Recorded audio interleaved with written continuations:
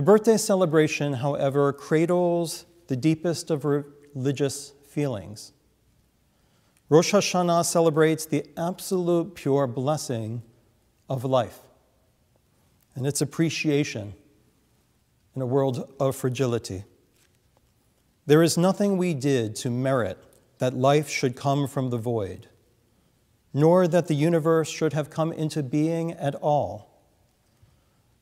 The philosopher Friedrich Schleiermacher claimed that this acknowledgement alone produces a unique state of feeling consciousness. The Germans loved hyphenated words. This unique state of feeling consciousness in us is the foundation, he said, of all true religion. And I agree. As we pray with that feeling, as we prayed, God is El Rachum, the womb God, the compassion God, the motherly compassion God, a parental love that wants to protect you and love you and help you to become the best person, the best version of yourself. As that God birthed it all, and each one of our life forces, and as God is El Chanun, the source of grace, the source of giving, beyond consideration of merit, we delve into profound Torah portions of those who are given the gift of experiencing life and how they behave and operate with that gift in the Torah portion and in the Haftarah. How does a human being experience this unique feeling of wonder and love, of the pure blessing of life, if we're not deserving, if we didn't get here by merit? It's not something we can talk another into through logic or reason. So the rabbis chose for us on Rosh Hashanah the stories that we heard read so beautifully of Sarah and Hannah, two women long barren and then given the blessing of pregnancy and birthing themselves. Can their joy, can their wonder, can their identification with God move our hearts to the spirit of this day so that we can summon that feeling when we call to God as El Rachum and El Chanun? Can we, like Eli the priest in verse 10, be moved by Hannah's prayer, this primordial calling upon God, so that we too see her chen, grace, in our eyes? On one level, the liturgical selections are joyful, but as we know in our tradition, the light and the dark are always intermixed, and the Torah reading does go dark. In chapter 16 of Breshit, the slave woman Hagar seems to use the only privilege granted her, that of her pregnancy with Abraham's first child, to denigrate the childless Sarah in the power dynamic of the household. And Sarah retaliated by using the privilege granted her as mistress of the household to make Hagar suffer terribly. And just when you think the matter is over, with Sarah on top, the karmic cycle goes back the other way. God brings comfort to Hagar, but Sarah's childlessness makes her vulnerable to assault in Egypt. She goes from privileged mistress to a concubine herself. And now in today's selection that we read, her privilege is doubly restored as mistress of the home and now mother of Isaac, because when all had been stripped away, God spoke to the king of Egypt. But now, with her privilege restored, she uses it to demand Hagar and Ishmael be expelled. The myriad ways social privilege plays into the abuse of those who lack that privilege has come to light in new ways over this past year. There isn't even a new word in our vocabulary for such a person. Not entirely comfortable with it, but it's in the language, in the lexicon now. A Karen. A Karen is a term used to describe the stereotype of a middle-class white woman who exhibits behaviors that stem from privilege. She's the kind of person who demands to speak to the manager in order to belittle service industry workers when she doesn't get her way. She's the kind of person who threatens to call the police when a person of color asks her to comply with the law by leashing her dog. Small actions like asking to speak to the manager seem harmless enough. I mean, who isn't entitled to do that? And who wouldn't be gently dismissed by the police if they're calling just to complain about the rudeness of a neighbor? But as we see all around us today, not all members of our society are equally entitled, as the Torah has so often reminded us. Reporting to the manager that an employee was unconscionably rude is a way to get them fired in a system ruled by class, as all systems seem to be. And the threat of asking for the manager is a way to control using that inequality. And the threat of calling the police is a method of control in a country where the legacy of lynchings was the justification, often, that a white woman had been offended by a person of color, or, very commonly, when white men lied about that happening in order to justify their murder. Threatening, when a Karen threatens to blow that whistle, they know the consequences could affect the life and livelihood of another. Sarah exhibits some of these behaviors in these readings, so they jumped out this year. She has complained to the manager that Hagar has demeaned her in chapter 16, and that causes Hagar's first life-threatening exile. Thank God for God, who comes to her aid. Now in chapter 21, Sarah has done it again. Garesh ha'amah hazot, ve'et banah, ki lo yirash ben ha'amah hazot im beni, im Yitzchak. Cast out that slave woman and her son, for the son of that slave shall not share in the inheritance with my son Isaac. She can't even use Hagar or Ishmael's name. She wants the slave woman disciplined, the slave woman's son to be fired, to be exiled, regardless of the effects on them, and this time for good, so that the inheritance of privilege for her son, he gets a name, is assured. Some scholars point out, sadly, that Karen behavior really stems from a history of powerlessness of women. And sometimes pointing them out can be another way to blame them inappropriately. After all, with so little power themselves in a male-controlled world, women have had almost no moves to make to direct events in their lives at all. Reporting being offended or using firstborn male heirs are the only currencies available to women in a world of power controlled and distributed by men. And to add insult to that injury, women are then themselves blamed and demeaned for using the limited tools they have to gain any power at all. And in many cases, as I said, of the lynching in this country, women are blamed for blowing the whistle of damsel in distress and causing it all, when our historians have uncovered that so often they were pressured to lie by men after the fact, justify the men's baseless murders of hate.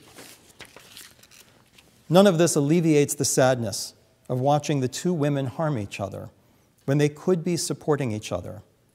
As Amos Oz famously argued about the Israeli-Palestinian conflict, two sides who perceive of themselves as natural enemies and turn on each other could just as easily see themselves as natural allies if they could see how they are essentially two victims of the same oppressive power structure.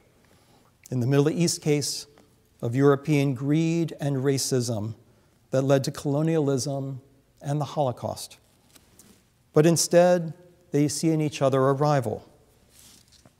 The coldness of the women of Sarah and Hagar and Penina to Hannah cuts through the narrative and into our hearts like a shofar blast.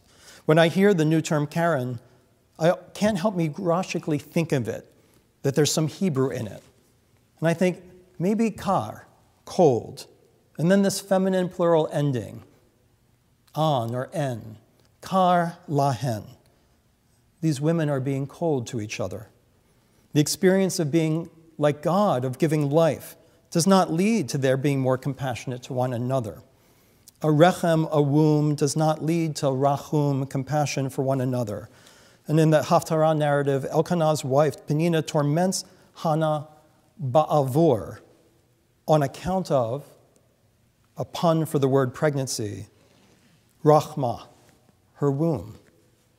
For Sarah, neither the gift of life nor the gift of being put in Hagar's place through suddenly being reduced to the concubine herself, leads to compassion.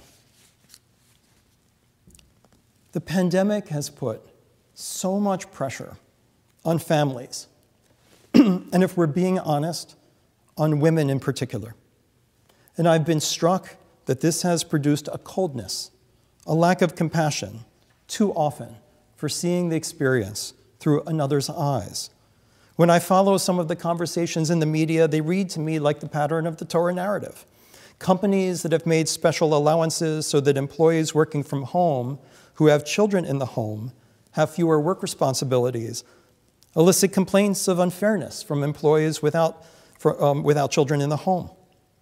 In terms of schooling, if you post somewhere, or you write an article and publish it in the New York Times that you have decided to keep your child home, people post that it must be nice to be such a person of privilege that you get to make that choice, when people who lack privilege need the school so they can go to work. But if you say that you've decided to send your kids to in-person school, then you're accused of being a person of privilege who will put their child at risk so you can work better without being disturbed by them from your fancy corporate job at home. No one seems to want to know anything about the other's experience, and no one seems to ask. They don't seem to want to try. It's just coldness without compassion. The dark side of the narrative before us is a lack of compassion in trying to see what other people are going through. It's making assumptions. And people reach for the Karen whistle with little prompting, even when they have experienced the gift of life. I've been struck by the strategy employed by Ruth Bader Ginsburg, Aleha Shalom, as the architect of the legal rights for women in the 1970s, in arguing that the 14th Amendment's protections applied not just to racial and ethnic minorities, but to gender as well. In order to get rights for women, she realized that you will never get male judges to be sympathetic to the limitations of women's privilege. Her strategy was to choose male plaintiffs and establish how they'd been discriminated against because they were a man. And as she wrote, it wasn't easy to find those cases. They are somewhat obscure. She had to focus on these Social Security cases where rarely, but in certain cases, a widower would be denied his wife's death benefit. She herself lost her job as a typist by getting pregnant. She only saved her teaching job by wearing her mother-in-law's clothes to hide her second pregnancy. When the justices agreed with her, because she had presented it as a limitation on men's power, she used those decisions as precedents for the right to be free from discrimination by birth sex. Maybe this is why the rabbis give us the men's narrative tomorrow. Like Ruth Bader Ginsburg, we are shown a tale of two men suddenly faced with losing it all, their power, their promise, the gift of life. Scrutinize that, you men, she's telling us. So interestingly, the very issue of chen, of grace, is that it's not based on merit. It's just based on a loving, equal fairness. In his recent book, Michael Sandel argues that we have inherited a society that is claiming that people's successes and achievements is not based on privilege, but on merit. We've convinced ourselves that we live in a meritocracy and that we are helping lift up people to achieve their successes. He points out, as I often have from the Bima, that suspiciously, we often tell those stories from the point of view and biographies of those who have succeeded, rather than those who have been shut out. And in a very interesting cry, which I'm still interested in interpreting, he suggests, for example, that maybe at our most elite universities, admission should be granted perhaps with some standards of some sort, through a lottery, to acknowledge, is it really the merit that got people to this level? Or was it the privileges that they inherited, the preservation of those privileges for the next generation at the exclusion of the children of others?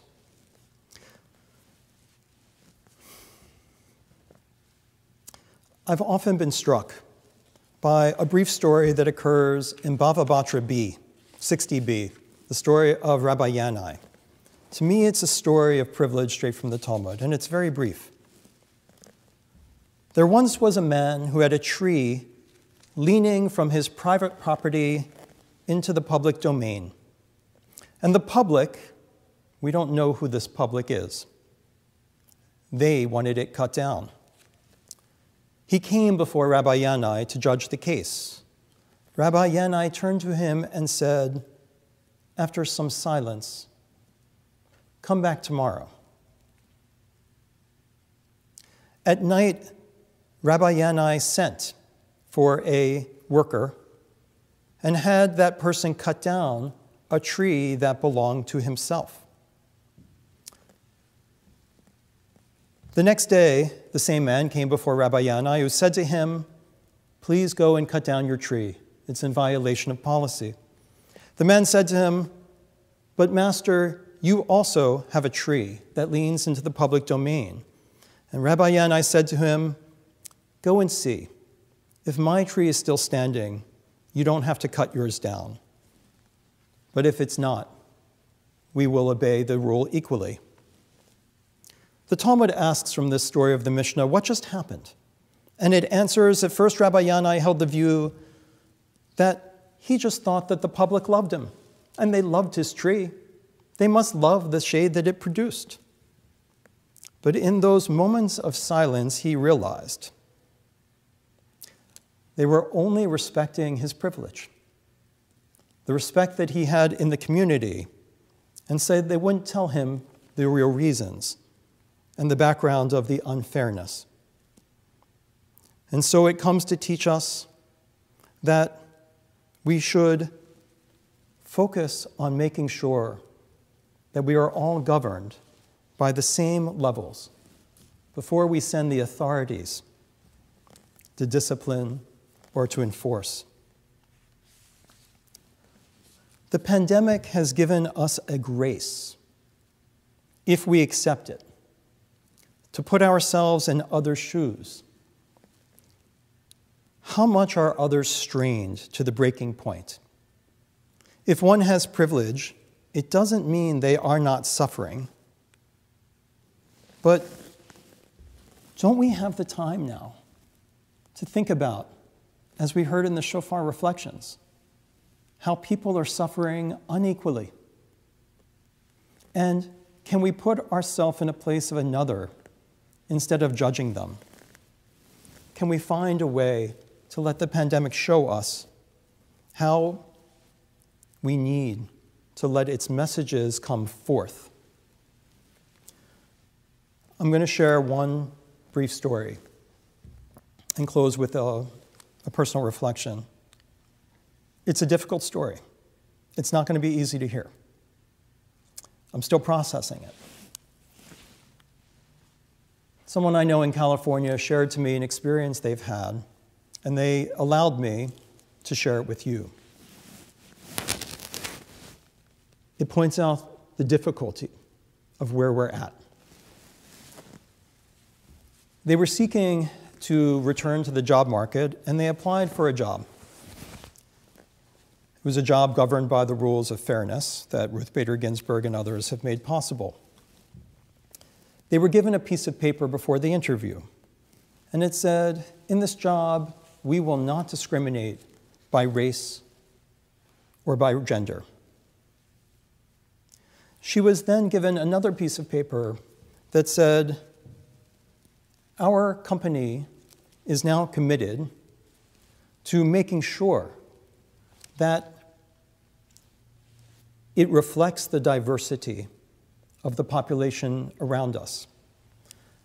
And so we are going to focus on the hiring of employees as policy who reflect a diversity that we now lack." I think that that is the Talmudic conflict in some ways that we're in. We have some people who say that doesn't make sense. That's unfair. You can't tell someone they're not being discriminated against, and he did not get the job, and a person of color did. I expressed to him my sympathies. And I asked him how he felt. And he said, at first, I felt like it was really unfair. And I was confused and I was disappointed. And then he said, it made me reflect on my life, however. How did I get my first job? How did I get my degree?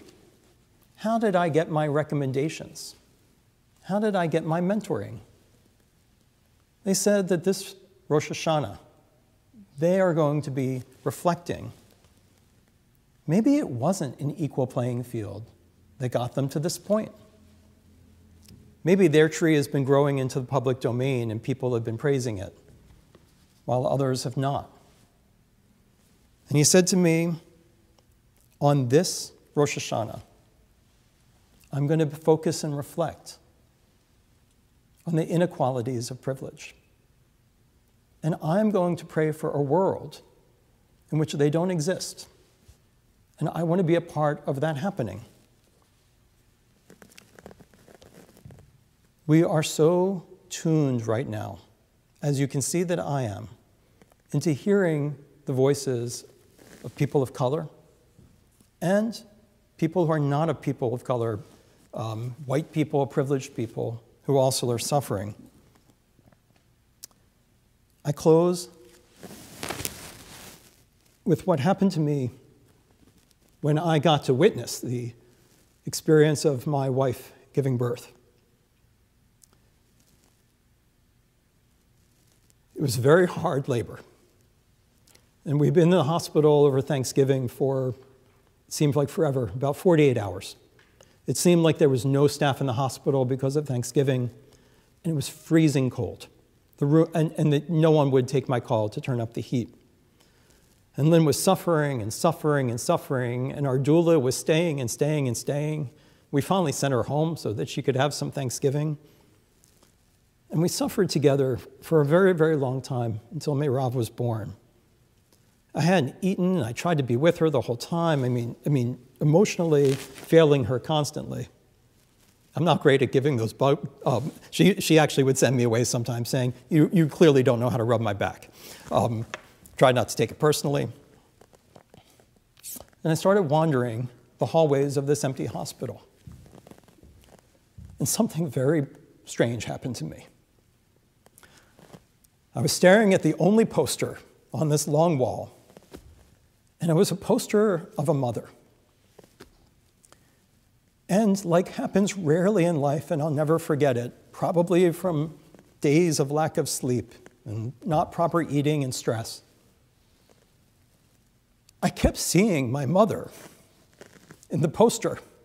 It was a poster of my mother, holding a baby and smiling. And I kept wiping away my eyes and looking again, and it was a person of color. And then I'd wipe my eyes away, and then I'm like, no, it's someone who's Asian. And then I'd wipe my eyes away again, and it would be someone who was Latina. And I didn't know what was happening. And then it was my mother's face again. I'm hoping in this time, as we are called,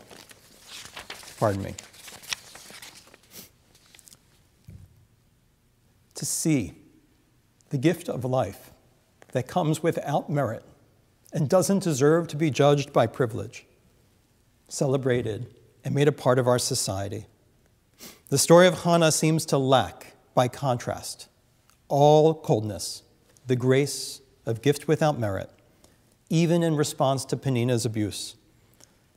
Rather than one being right means another has to be wrong, she goes from appreciating the miracle of life to wanting all to be raised up as she is. Far from accepting the position of rivalry offered, she gives up her child to serve in the temple for the better of all. In the first and last line of Hannah's prayer, we find the actual Hebrew word, Karen, inflected to Karen. Not the word for coldness, but Karen is the word for triumph.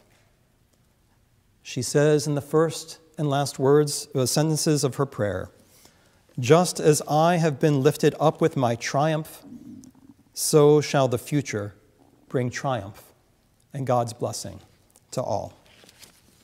Shana Tova.